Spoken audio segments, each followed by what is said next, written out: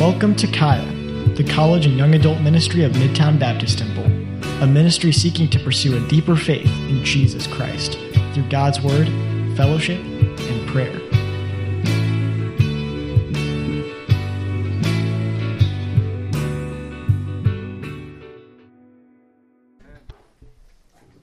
Amen. Good to see you guys. Thanks for braving the weather. We're missing quite a few of our faithful soldiers. I know Gabe got in a car accident this morning, and brother, we're praying for you and praying your car gets taken care of. But yeah, it's slick and it doesn't seem to be letting up. So let's be praying for people to have safe rides home wherever they're headed. Before we get started today, I want to first of all, Braden didn't give us a whole lot of warning, right? So we don't have any flowers for Sophie, I don't believe, unless someone snuck some in. We'll bring Sophie some flowers next week, but we want to say congratulations.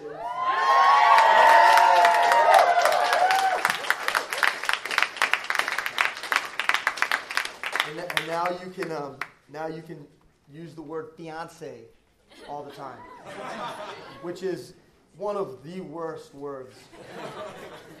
It just does not come out of the mouth right, no matter what. So I always just said, when I was dating, or when Eve and I were engaged, this is the person I'm engaged to. Rather than fiancé, because fiancé never sounded right coming out. But man, congrats. We're excited for you. Another important announcement that we need to make. I put this announcement off because it's an announcement that's a little less exciting for me. But some of you are aware, some of you may know, others of you don't, that James McKelvey's father has been sick, in and out of the hospital, and he is in need of help. He's in need of help. And so James and Janina have prayed and have made the very hard decision to sell their house and move back to Tampa, that area is where James is from growing up. And so we're glad that Mark Schaefer gets you guys, and that you're going to be plugged in there, and hopefully you're going to be used to establish FOI even more than what they've already seen. But we're going to miss you a ton, and we've probably got another month or two with you guys, but we just want to acknowledge, so it's out in the open, that James and Janina are leaving us. And we need to be praying for them and lifting them up, that God would make the transition between here and Tampa good, successful, and that they would get plugged in, and that God would use them. So this is our loss, but also a victory for the ministry in Tampa, and God has a better plan than we do, and so we want to thank Him for that. So we love you guys, and we want to just acknowledge you real quick with a round of applause, just that we love you so much.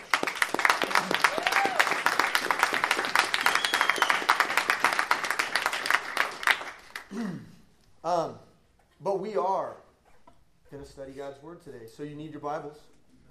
Get them out. Be ready. We are headed back to Acts, my friends. Back to Acts. Now, so as most of you know, we took a 3-month hiatus from the book of Acts to be in Jonah because I believe we needed it, and in retrospect, I think it was the right call. Now, what we needed from Jonah, ultimately, we talked about this, like week after week, just hearing about how awful a human being Jonah was, and being reminded of how awful a human being we are. When we got to the very end of the book, the thing that we needed to learn was that we need to be conformed to the image of Jesus Christ. And that if we don't make our life's endeavor to know Him intimately, right, that our heart would beat to the rhythm of His heart. If we don't make that our life's endeavor, well, it's only natural that we are going to fall out of the will of God, and we're going to find ourselves thinking and living in a way that's in complete contradiction to who He is and what His character is. And that's what we learned from Jonah, is that we need to know Jesus Christ. And I'm really thankful for Dan's message this morning, because it continues to affirm that there is nothing greater than a relationship with Jesus Christ. And everything good in our lives flows from that. And ultimately for the Christian, our identity, who we are, who we acknowledge that we are every morning when we wake up and look in the mirror, for those of us who do that. Some of us who don't. Probably need to get in a better habit of looking in the mirror. But for those of us who look in the mirror every day, we should be able to say to ourselves, I am the son or I am the daughter of Jesus Christ. And his will is my will. And his way is my way. And I will follow him and I will love him and I will know him today. Right? That's what we're getting at. Now here's the thing about an identity, is that identity, you can lose your identity. Right? You can lose your identity. And in fact, people can rob you of your identity. That's like a real thing. Has anybody ever had their identity stolen? Sam Miles. So, I applied to a university and the data got breached. Oh, man, dude. So did someone take out a credit card in your name? Not yet. I got to put a credit breach on mine. So it just happened like this week? It was actually several months ago. Yeah, you should probably do something about it. Thank you, but you really helped my illustration this morning.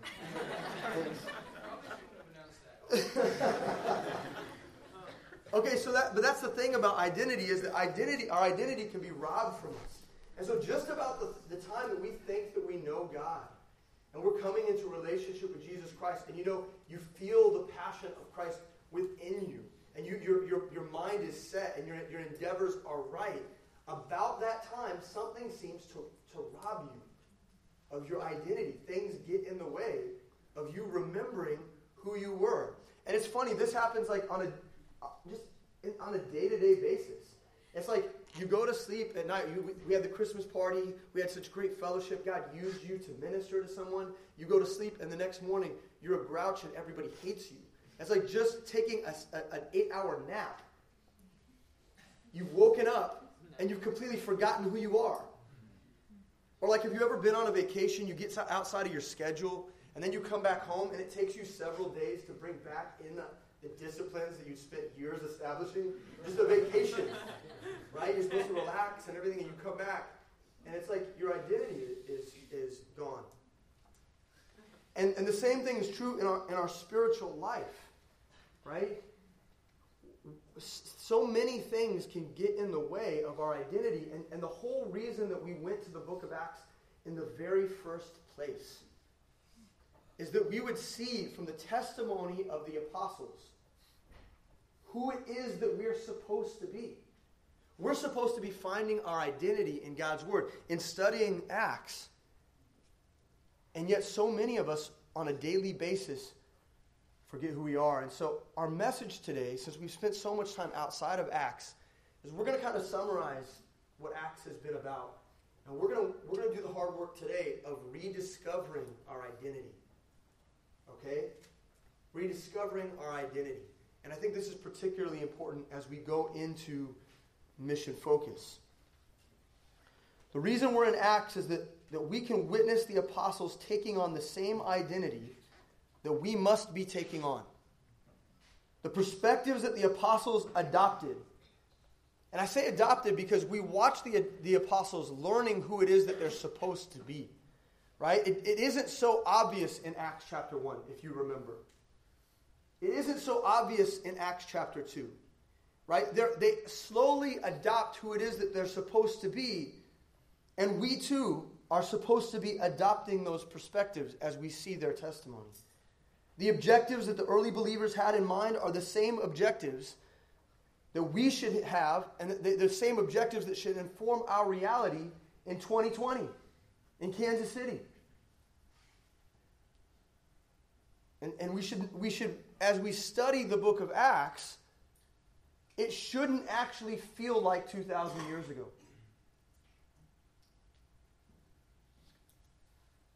Their reality should be our reality.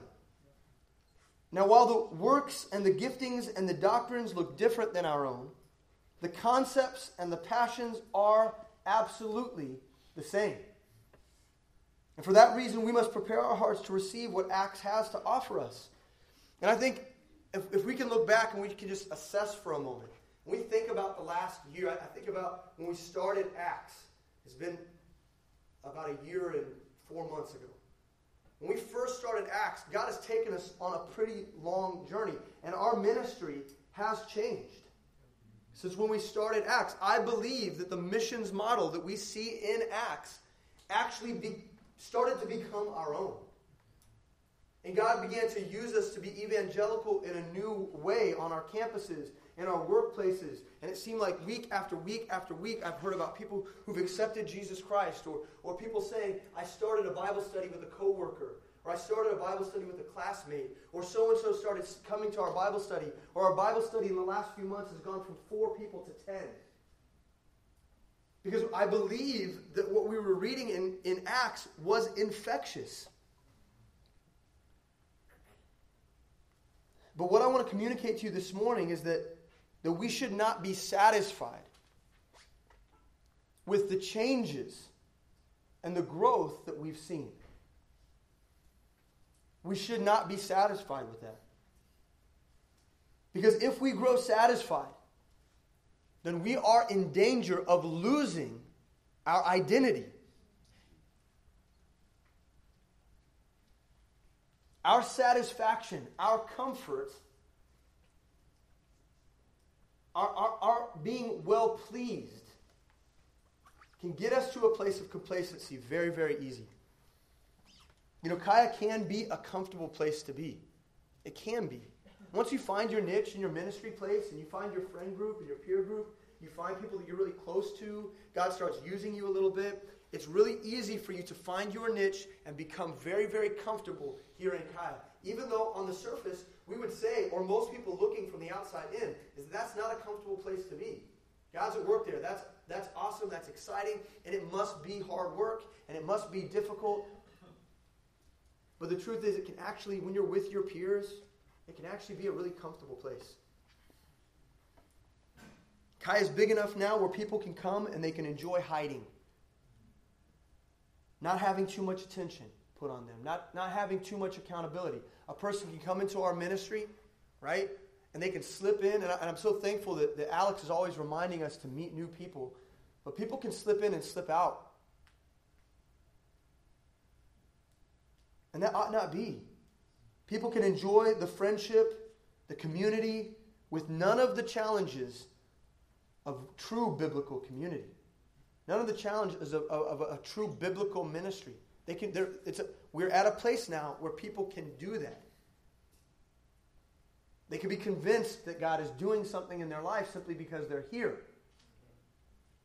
And if the book of Acts has taught us anything, it has taught us that Christianity does not support creature comforts.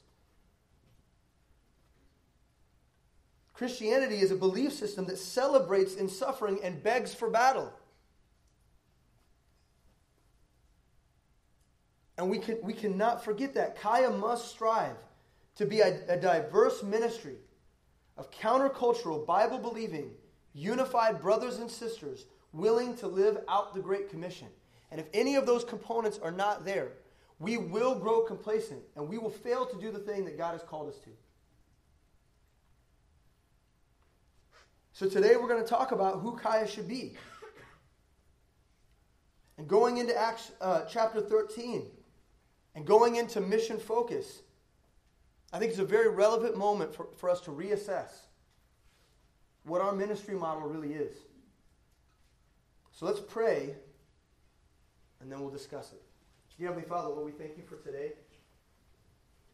God, we thank you for Lord, you're so smart, and your sovereignty is so great that, like, I think in some regards, the snow has kept some of our baby Christians from being here this morning.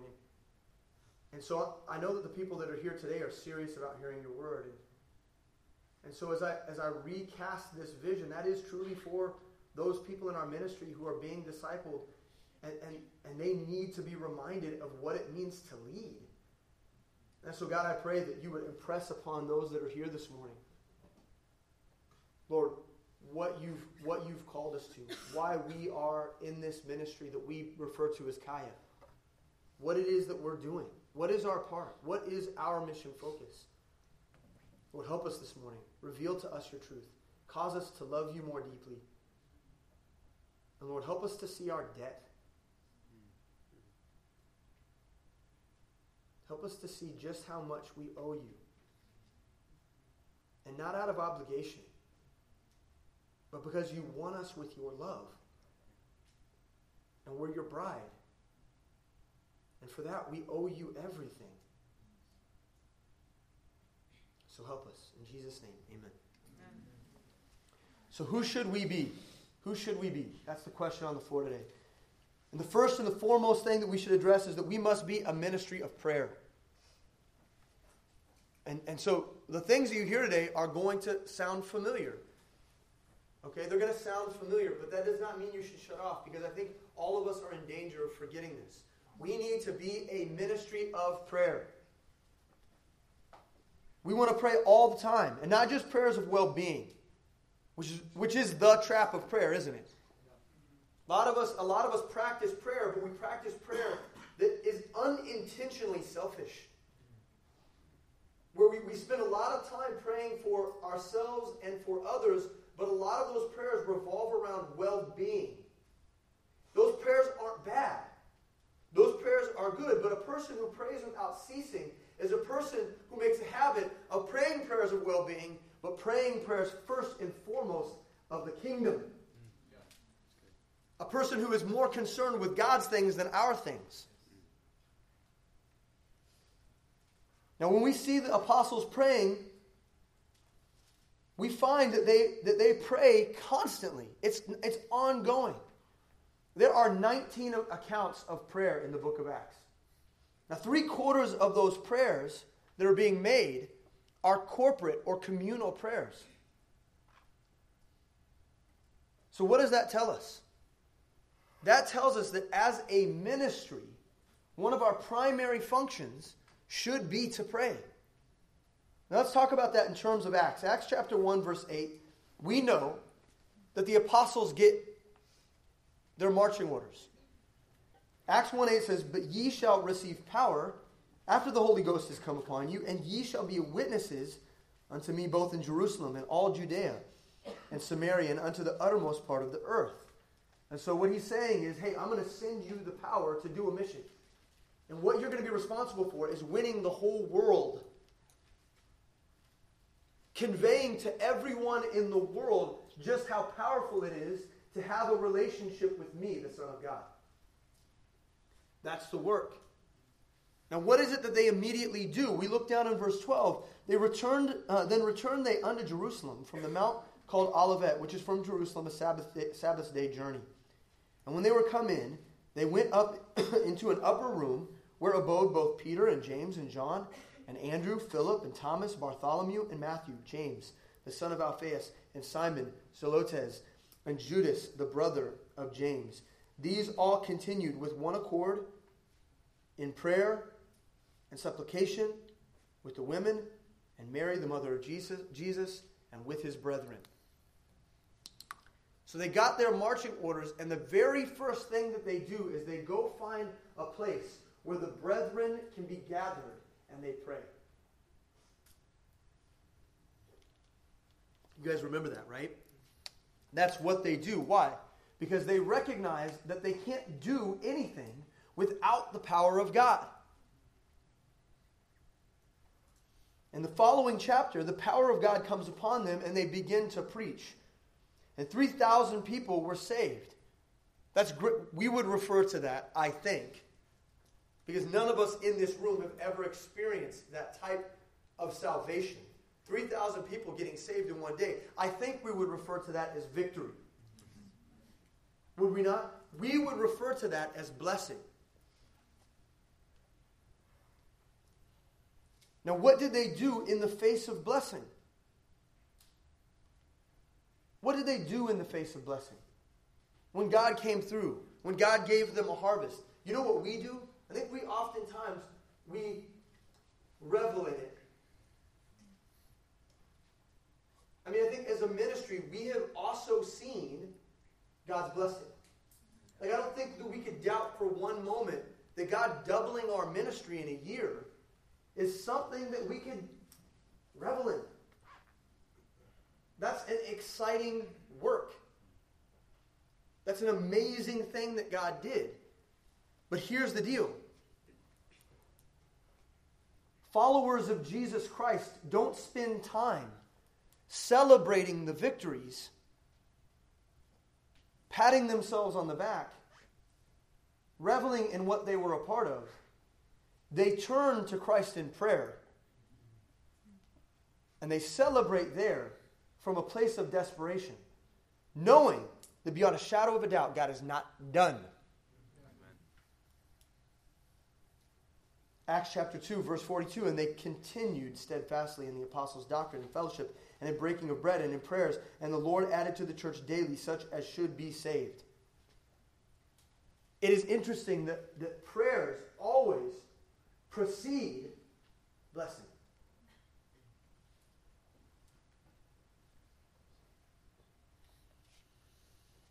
We want this type of prayer in our ministry. So that whether we're in a season of blessing or we're in a season of hardship, like the one that we've really just come from, we've just come from a season of pruning. And I want to believe that season of pruning is done. I want to believe that. I want to believe that everybody that's here with us is moving forward in faith. And I want to believe that we're all still praying for those of us who we've seemed to have lost in the last season of ministry. It's like, as we've seen growth at the exact same time, we've seen people who just weren't willing to count the cost, and that happens. And it can be really discouraging, and it can be frustrating, and it can be devastating, and it can take our eyes off of the mission. It can help us to doubt. It can lead us to dread. And what it should do, it should drive us to prayer, because God is not done with this ministry. We want God's growth. We want God's timing. We want God's divine appointments. We want God's words. We want God's wisdom. So what should we do? Pray. Because none of those things that I just listed are possible in the flesh. You cannot make ministry happen. You cannot force yourself into the lives of people who are lost. You will do great harm to the mission if you do it in your power. We can't work harder for the fruit. And I really honestly believe, because I see it true in my life, when the blessing comes, I think I get excited, and then I begin to work in my flesh thinking that I'm the one that actually brought the harvest. I begin to reap as though I'm the one who caused the harvest to grow. No, if we want God's way, we have to pray. And we work hard because God's harvest demands it. We don't work hard to make the harvest. We work hard. We sweat. We bleed because the harvest itself demands it, because God has already gone before us. So what are we going to do as a ministry? What are we going to do? We're going to pray. What does that look like? That means in Bible study, prayer has to be a priority. Prayer has to be a priority. Every time you gather, you should be praying. That means that those of you who are being discipled right now, it means that you need to recognize that the Tuesday night prayer meeting is not an optional time. Now, I say that knowing that there's some people who can't make it to the prayer meeting. You've got school, you've got classes this semester. Maybe you've got a class that was only offered on Tuesday night. You had no choice. Look, we're not talking about that. We get that. But for those of us who desires God's way in our ministry, for His hand of blessing, we recognize that the Tuesday night prayer meeting is a crucial time. And beyond that, we've decided, listen, I believe that much of the fruit that has been wrought in the midst of Kaya comes because of the prayers that have been prayed at the prayer after prayer time in the summers. So in the summertime, we've committed ourselves to praying for souls specifically. And so after we break from the prayer meeting, we go and hide away upstairs for 15 minutes, and we pray for souls. And man, that time has been so sweet in that hot, sweaty, packed room where everybody's like, people are sitting on the stairs and they're there because they're praying for souls. And then what happens is the school year starts and we go about the work of harvesting. Well, after talking about this, I recognize that what we need is we need prayer after prayer all the time. We need Andrew lists constantly in our life. These aren't seasonal things. This is a serious work. And so starting January 14th, we're gonna start the Tuesday night prayer after prayer meeting again. 15 minutes after prayer, go up, pray for souls. Go cry and weep for the things that God cries and weeps about.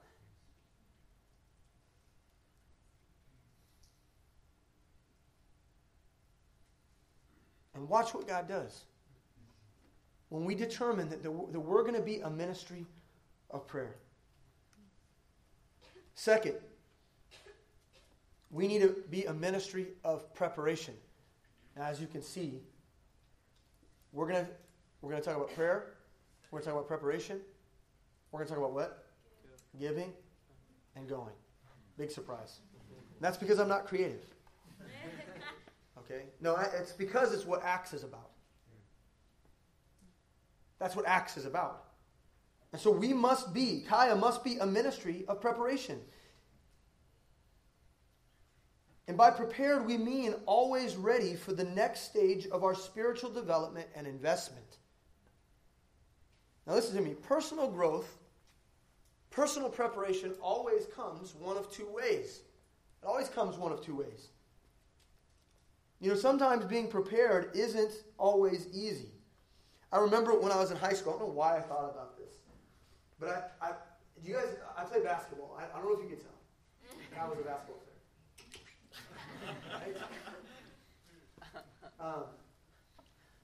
In high school, in basketball, there's always the guy that makes the team, mainly because he's tall.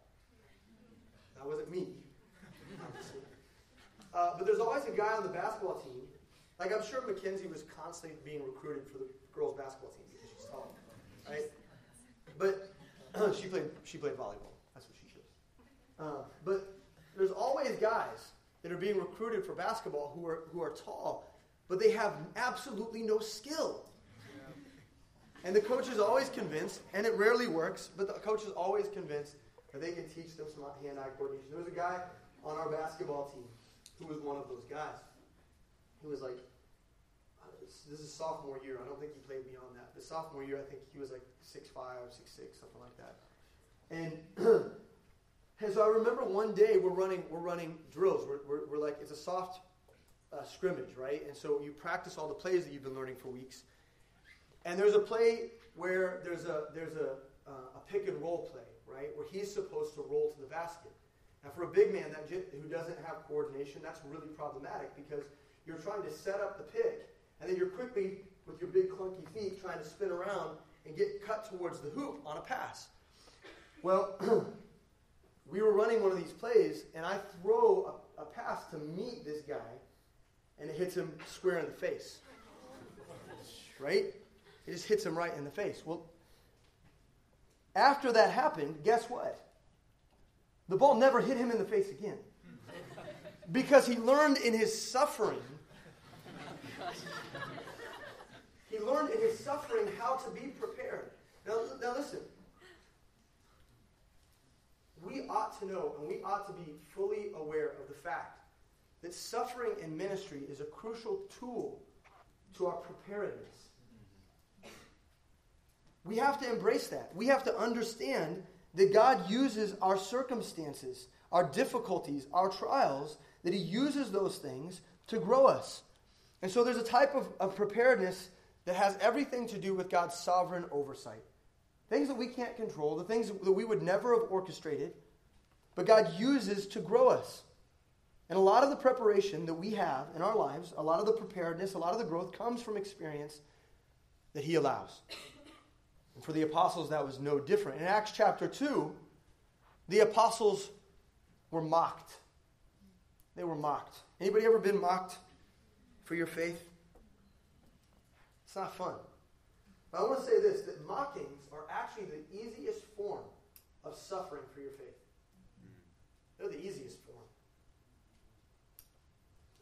some of you, the only testimony that you maybe have of your walk with Jesus Christ is that you've suffered some mockings.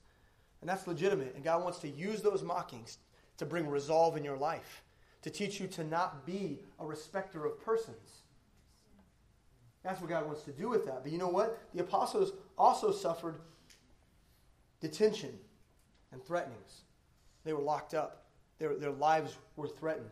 In Acts chapter 4, we see that taking place. In Acts chapter 5, they were beat, physically beaten.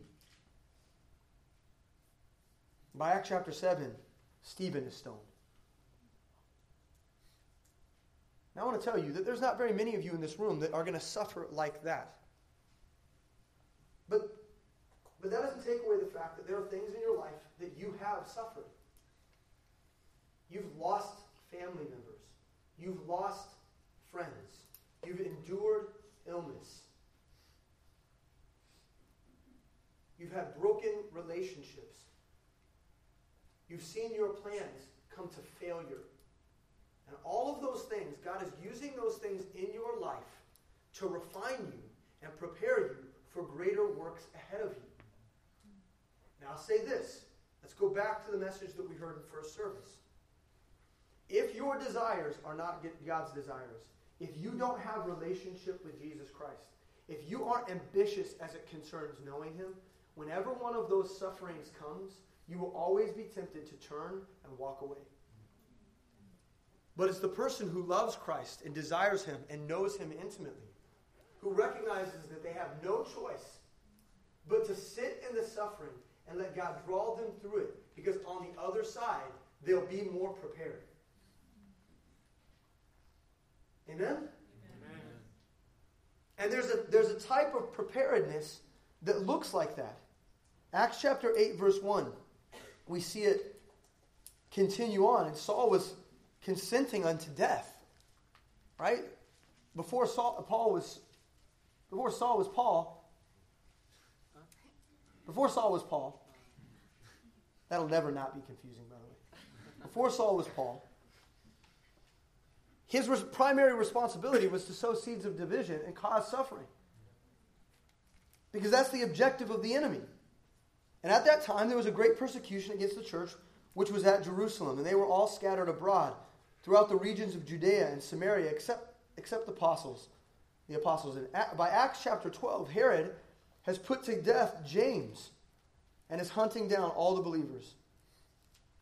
But what does it say? Okay, they've endured all of that. All of that. They've endured all of that up to Acts chapter 12. But look at verse 24 of Acts chapter 12. But the word of God grew and multiplied.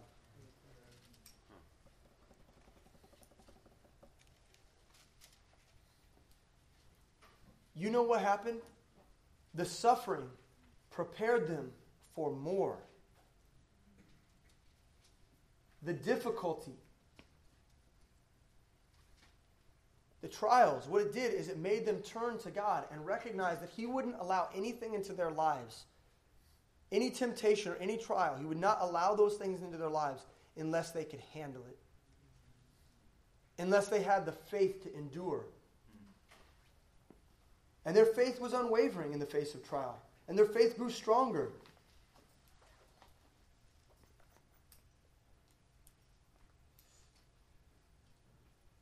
You know, sometimes we forget what it took for the Word of God to get to us. Don't we?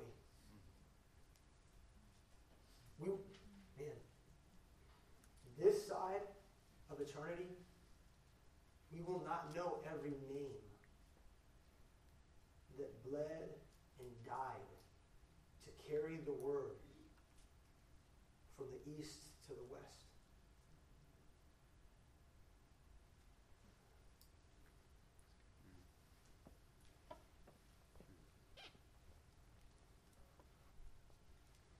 And that would have never happened except people determined to let God work in their lives and use it toward their preparation. See, the future of Kaya, the future of this ministry depends on what you learn in the midst of stretching. in the midst of odd, gray, and sometimes difficult circumstances? What does God show you? And how is he using it to make you a leader so that you can take the word of God to someone else? James chapter 1 verse 2 says, "My brethren, count it all joy when you fall into diverse temptations, knowing this, that the trying of your faith worketh patience, but let patience have her perfect work, that ye may be perfect and entire, wanting nothing." That's what temptation does. That's what trial does. It refines you. Now there's another type of preparation, and it's one of choice. It's one of free will. It's the one that you make when you wake up in the morning and you look in the mirror. Today I will choose to be prepared. And so much of our growth is related to the decisions that we make every day. The decisions that we make to center ourselves in a path of growth, doing what we know is required. So much of our personal development is contingent on our daily decisions. I wake up and I say to myself, I need to eat breakfast if I don't want to be hungry at 10:30. And I make a decision to make scrambled eggs, which is my go-to. I like the scrambled eggs. Didn't always like eggs, but my palate has been refined by many, many choices. Okay? I want to go to college because I want to have this career. Like, we know cause and effect. We learned it, I think we learned it, and I remember learning cause and effect in first grade. If you do this thing, then this thing is supposed to happen. Now listen to me, brothers and sisters, the same thing is true in our faith. There's a way of positioning yourself for growth. And you've got to be determined. You have to know that as a pattern in Scripture, and a pattern in the experiences and the observations of the people around you, that if you set yourself in a particular path and you head that direction at the pace that you can handle, then you will end up somewhere. And you will be more prepared for it. The believers in the book of Acts made the decision to surrender themselves to the study of God's word. Why? Because they wanted to be prepared. In Acts chapter 2, verse 40, it says, "And with many other words did he testify and exhort, saying, Save yourselves from this untoward generation." That's Peter's preaching. Verse 41, "Then they gladly received his word, were baptized, and the same day they were added unto them about 3,000 souls. And listen, and they continued steadfastly in the apostles' doctrine and fellowship, and in breaking of bread, and in prayers." The study of God's word was a crucial component even for believers who had just gotten saved. They didn't waste any time. They opened the book and they learned. They learned the doctrines. They learned them. The early believers, they gathered, they studied. And it's the responsibility of the church to prepare these people to understand God's word. That's the job of MBT, is to prepare you for the work that lays ahead. This was true also in the model church of Antioch that we learned about in Acts chapter 11. Then tidings, verse 22, "Then tidings of these things came unto the ears of the church which was in Jerusalem. And they sent forth Barnabas that he should go as far as Antioch, who when he came and had seen the grace of God, was glad and exhorted them all with purpose of heart they would cleave unto the Lord. For he was a good man and full of the Holy Ghost and of faith, and much people was added unto the Lord. Then departed Barnabas to Tarsus to seek Saul. And when he had found him, he brought him unto Antioch. And it came to pass that a whole year they assembled themselves with the church and taught much people. And the disciples were called Christians first in Antioch." And we know this. And when we say that they gathered themselves together, they met every single day for a year. Because that's what that meant in the Bible. Believers met every day in the early church. And they gathered at the feet of Saul, and they gathered at the feet of Barnabas, and they taught them. They taught them, and they taught them, and they taught them. And listen to me.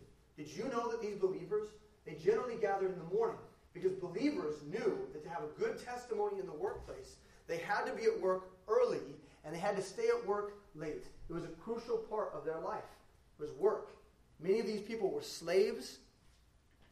They were servants, and they were obligated to work nonstop. So what they did is they gathered super early in the morning, before the sun rose, and they opened God's word. Now, how many of you in this room recognize that your need to grow is so great that you cannot help but to wake up before the dawn to study the book, before your day begins? You know that you really can't get anything done until you've met with the Lord. That's a decision that you make to put yourself in the path. You have to be prepared. You have to choose preparedness. If you want to learn God's Word and how it applies to your lives, then you've got to make some decisions. And how does Kaya prepare? Well, first of all, it's the daily devotion that we just spoke of. But also, you know what? We need teachers. Just like the church in Antioch needed Saul, we need teachers. And so we have something we call Discipleship 1. We call it Biblical Discipleship. And people sign up. Sounds a lot like a program in that way. It's not.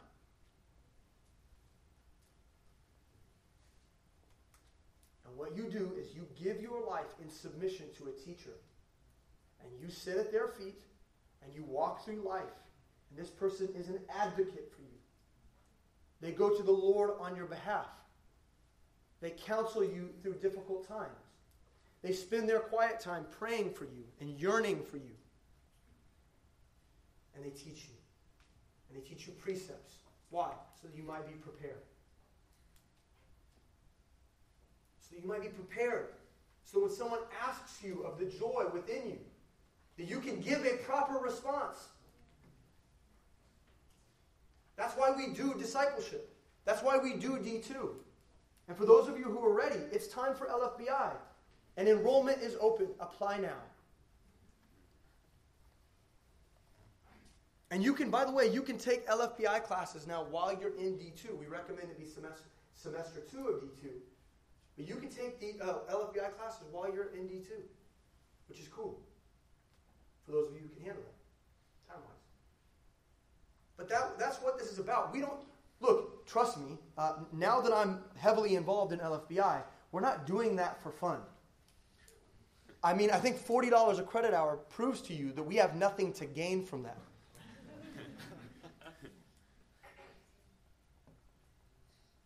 We're not trying to prey on you. We're not trying to raise up some sort of monument to ourselves. We are trying to prepare you so that whatever the next phase of life is, you'll be ready to go there. So decide.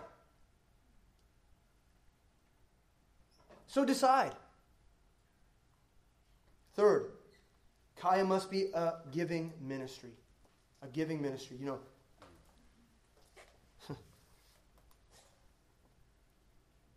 know, it's funny that giving is such a hard thing to talk about. But as a topic in studying Acts, it's interwoven into everything. Remember in Acts chapter 2 when 3,000 people were saved? We just talked about that. Well, when they gathered together, one of the first things that they did was give.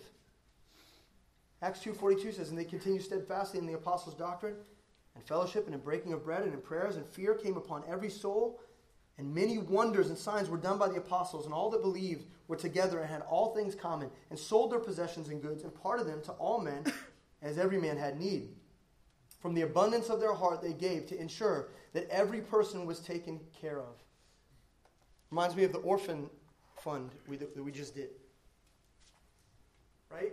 Because we recognize a need to provide for the least of these, those who are struggling, our brothers and sisters who need our help. We come to their aid, and giving becomes easy because we love one another. It becomes easy. The testimony in Acts 4 was that the people gave to the point where the money that they brought in was so onerous that the apostles didn't have time to deal with it. And so they started the office of deacon in Acts chapter 6. So they would have managers over the financial issues of the church because the people gave. They gave. By the time we're in Acts chapter 11, giving is a part of the culture, so much so that the church of Antioch, the baby church that was just started, where the people were just getting discipled, gave to Jerusalem because there was a drought, to the mother church.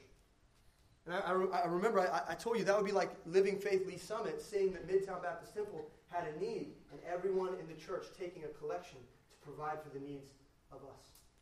How beautiful is that? What an amazing concept that people would be so selfless to give in that way.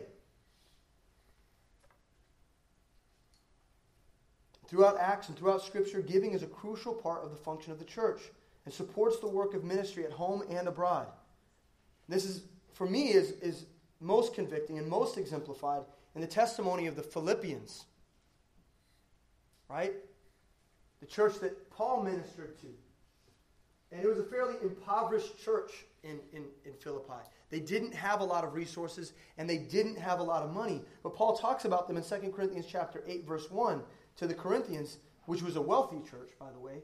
He says this in verse 1, "Moreover, brethren, we do you wit of the grace of God bestowed on the churches of Macedonia," meaning the church in Philippi, "how that in a great trial of affliction, the abundance of their joy and their deep poverty abounded under the riches of their liberality." That even when they had every excuse not to give, they did. And as a ministry of young people, this isn't ever going to be the most giving ministry in our church. This fellowship is just not the most wealthy group of individuals. But that does not change the fact. I saw a few of you like, amen.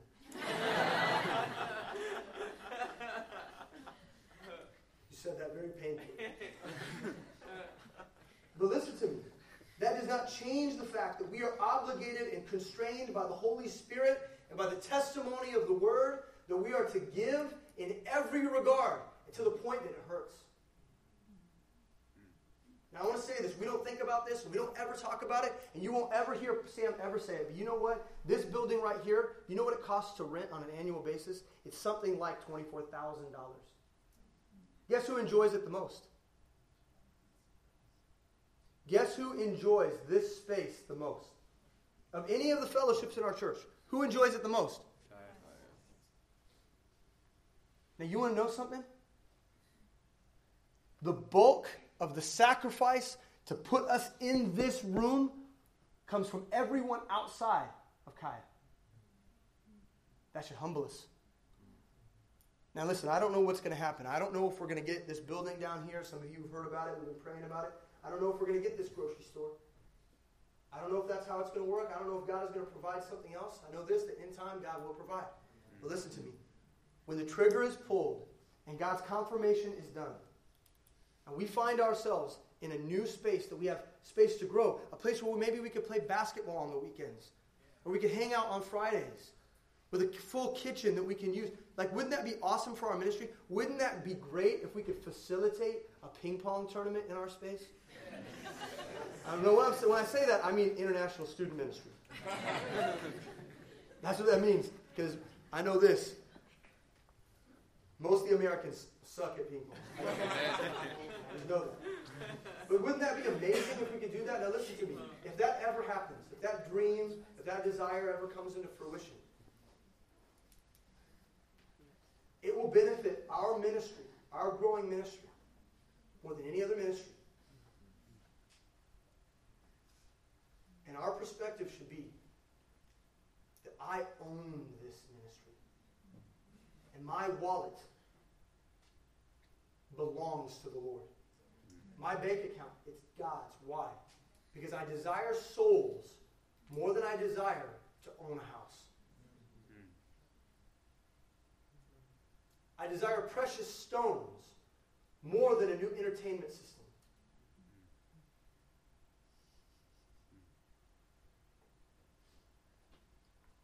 And that we are provoked to do the hard thing of giving. Listen, it's funny to me. We've got believers in the book of Acts who are laying down their lives for the word. And doing this is the most painful form of suffering. Is giving. It's shocking. It's shocking. Listen to me. I want you to know something. We are so soft that for many of us, when we talk about suffering, when we talk about difficult decisions for Christ, we talk about it in terms of, well, I had to take this job instead of that job. It pays $10,000 less, but I get to be here on Sundays, so get the heck out of here. That's not suffering. That is reasonable. Because the mission is that great. And everything you have belongs to God already. So chew on that. Ultimately, we must be Kaya. We might be the poorest ministry, but we ought to be the givenest ministry. We ought to give everything that we have. And that means financial too. And some of you don't yet support missions abroad. And when we talk about giving, we're talking about giving the tithe, of course. But we're talking about sacrificial giving. And we're talking about consistent offerings that you make to those people just like Paul who decide to go out from this body and do the hard work. And if you don't support missionaries yet, if you don't say that, hey, every month I'm going to give this X amount, this is what I can afford to support this work here in this place, then it's something worth considering. Why? Well, because it's the testimony that we see in Scripture. It's what we see in the Bible. And we ought to strive to be like those who are faithful in the Scriptures. Last but not least, we must be a going ministry. And some might say that the primary focus of the narrative of Acts is going. Like that's the main thing that we talk about in Acts. And I think that would be a fair assessment. Telling the story of how the apostles went. And by going, what do we mean? We mean moving your body somewhere to preach. Moving your body somewhere so that you can open your mouth and speak God's word, so you can teach the gospel of God, which is what we found in Acts chapter 1, verse 8. Right? It says, ye shall be witnesses unto me, both in Jerusalem and all Judea and Samaria, and to the uttermost parts of the earth. In Acts, we see the apostles preaching in the streets of their community to groups of hundreds, to groups of thousands. Anybody preach before groups of hundreds or thousands? Some of us have. Some of us have. But they also minister to small groups of people at the temple. Or Cornelius and his friends. Or later in the house of Lydia. We also see them minister to individuals. We see the certain lame man in chapter 3 be ministered to and accept Jesus Christ. Or the Ethiopian eunuch in chapter 8. All kinds, all sorts, diversities of races, diversities of backgrounds, different sizes of crowds. There was nothing off limits. But they went. And just like the apostles, we ought to go. And some will receive the gospel and some will not. And we ought not pitch a fit when people don't. We ought to pray. Some will despise us. Some will love us. Some people won't know what to think. And all that's okay. All of that's okay. The fruit belongs to God. The labor belongs to the hands of the faithful. The issue is whether or not we have the faith to go. That's the real issue. And the question is, how does Kaya go? How does Kaya go? I mean, if you've been around at any length of time, you should know that we go to people on campuses and into workplaces. We go to colleges, okay, and we focus our attention on people in our school, in our classrooms. And we also focus, for many of us, we focus on young professionals, young adults, people who are just starting their professional career. And we minister to those people. We take the word of God to them. Now listen to me. We've got that model down as a concept. But the question is, are we willing to continue to be stretched to make sure that the going is happening and changing as the work changes?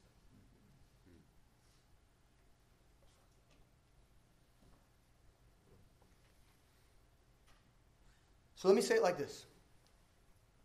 So our small groups are the hub of our evangelical ministry. That's what they are. Are you with me? Are you still with me? I just got a couple minutes left. Small groups are the hub of our evangelical ministry. This is where we deploy from.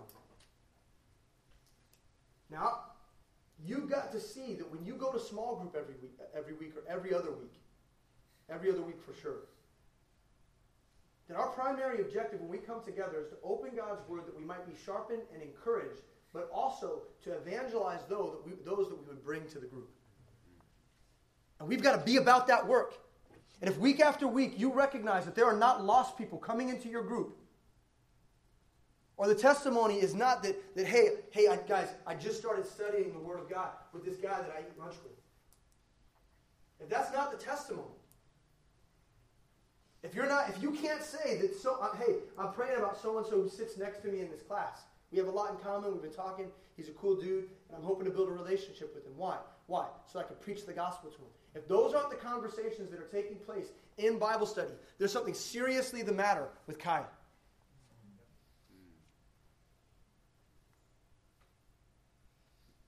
See, the heart is that Kaya will become a ministry strong enough to support the transition of young adults to the mission field all over our city and all over our world. And so what that means, as our small groups grow, I'm trusting the Lord, the leaders will be raised up so that we can divide the groups and spread them out to continue the work of reaching Kansas City. And so I'll announce right now, Lisa Cheadle's small group is dividing. And starting this next semester, Lydia Powers will have another group focused on the campus of UMKC. Why? Because souls are precious to the Lord. And we will raise up leaders, and we will build them up, and we will deploy them. Now listen to me. Over time, as Kaya grows, we are going to be also able to sustain a work outside of ourselves. And there'll come a point that the leaders will be raised up, and they'll be ready to go and be a part of another church plant. I believe that Brookside Bottom is the beginning of a trickle effect that will at some point and someday become a steady stream. And so today, it's Brooke going to Boston. But 2 years from now, we'll be listing people who are willing to give up everything to go. And that's the type of ministry that we want to be a part of. And so here's the beautiful thing. For those of you who are already a part and you say, yeah, Kaya, that's the ministry that I'm a part of. And that's the stuff that I want to live. Don't forget. Pray, prepare, give, go. Don't forget it. Don't forget it. That is our identity. That is who we are. If we lose that identity, we will fail at the work. And honestly, I believe it'll represent a failure of our heart's desire. And there's some of you who have maybe only been coming recently. And this all sounds kind of new to you. You've never heard this vision. It's fresh to you. Maybe it's exciting. Maybe it's confusing. But listen to me. It's the greatest purpose that anyone could ever have. There is no greater work in this world than to do the things that we described today. I mean, what else do you want to do? I want to save the world. What do you want to do? So for those of you who are deciding today that you want to save the world, then we better start calling upon God. We better start calling upon the Lord right now. Worship team, will you come up? We're going to pray. If you need to pray with someone, if you need to grab someone, you know what? It'd be really appropriate for you to grab a few people from your Bible study and to pray as a Bible study, if you feel so led. But let's pray. Dear Heavenly Father, Lord, we thank you for Acts and what it has taught us up to Acts chapter 13. Everything that we've learned has been so crucial, so important to who we are. Lord, we pray that your word would continue to mold us and shape us, conform us to your image. God, we thank you for what you've preserved in your word. We're so thankful. And Lord, we ask that you would conform us to the image of Jesus Christ, and that we would learn to live the hard life. That we would be willing to suffer and endure and to pursue. And Lord, to wage battle, to fight, to speak truth in places that no one is going to speak truth in. Lord, help us. And Lord, bridle our pride. Help us to recognize that we are nobody. And Lord, that Lord, if we had a part in furthering your word and no one ever remembered our name, that would be just completely fine with us. If we could be just like the saints of old who made a way for us to have your word, the ones that we've forgotten, the ones that we don't know, but they bled and they died and they spoke and they went and they prayed, and we have no idea who they are. Lord, if we would be counted among that multitude, praise your holy and precious name. We love you. And we want to serve you. And we call upon you for help, that we would never forget who we are. In Jesus' name, amen.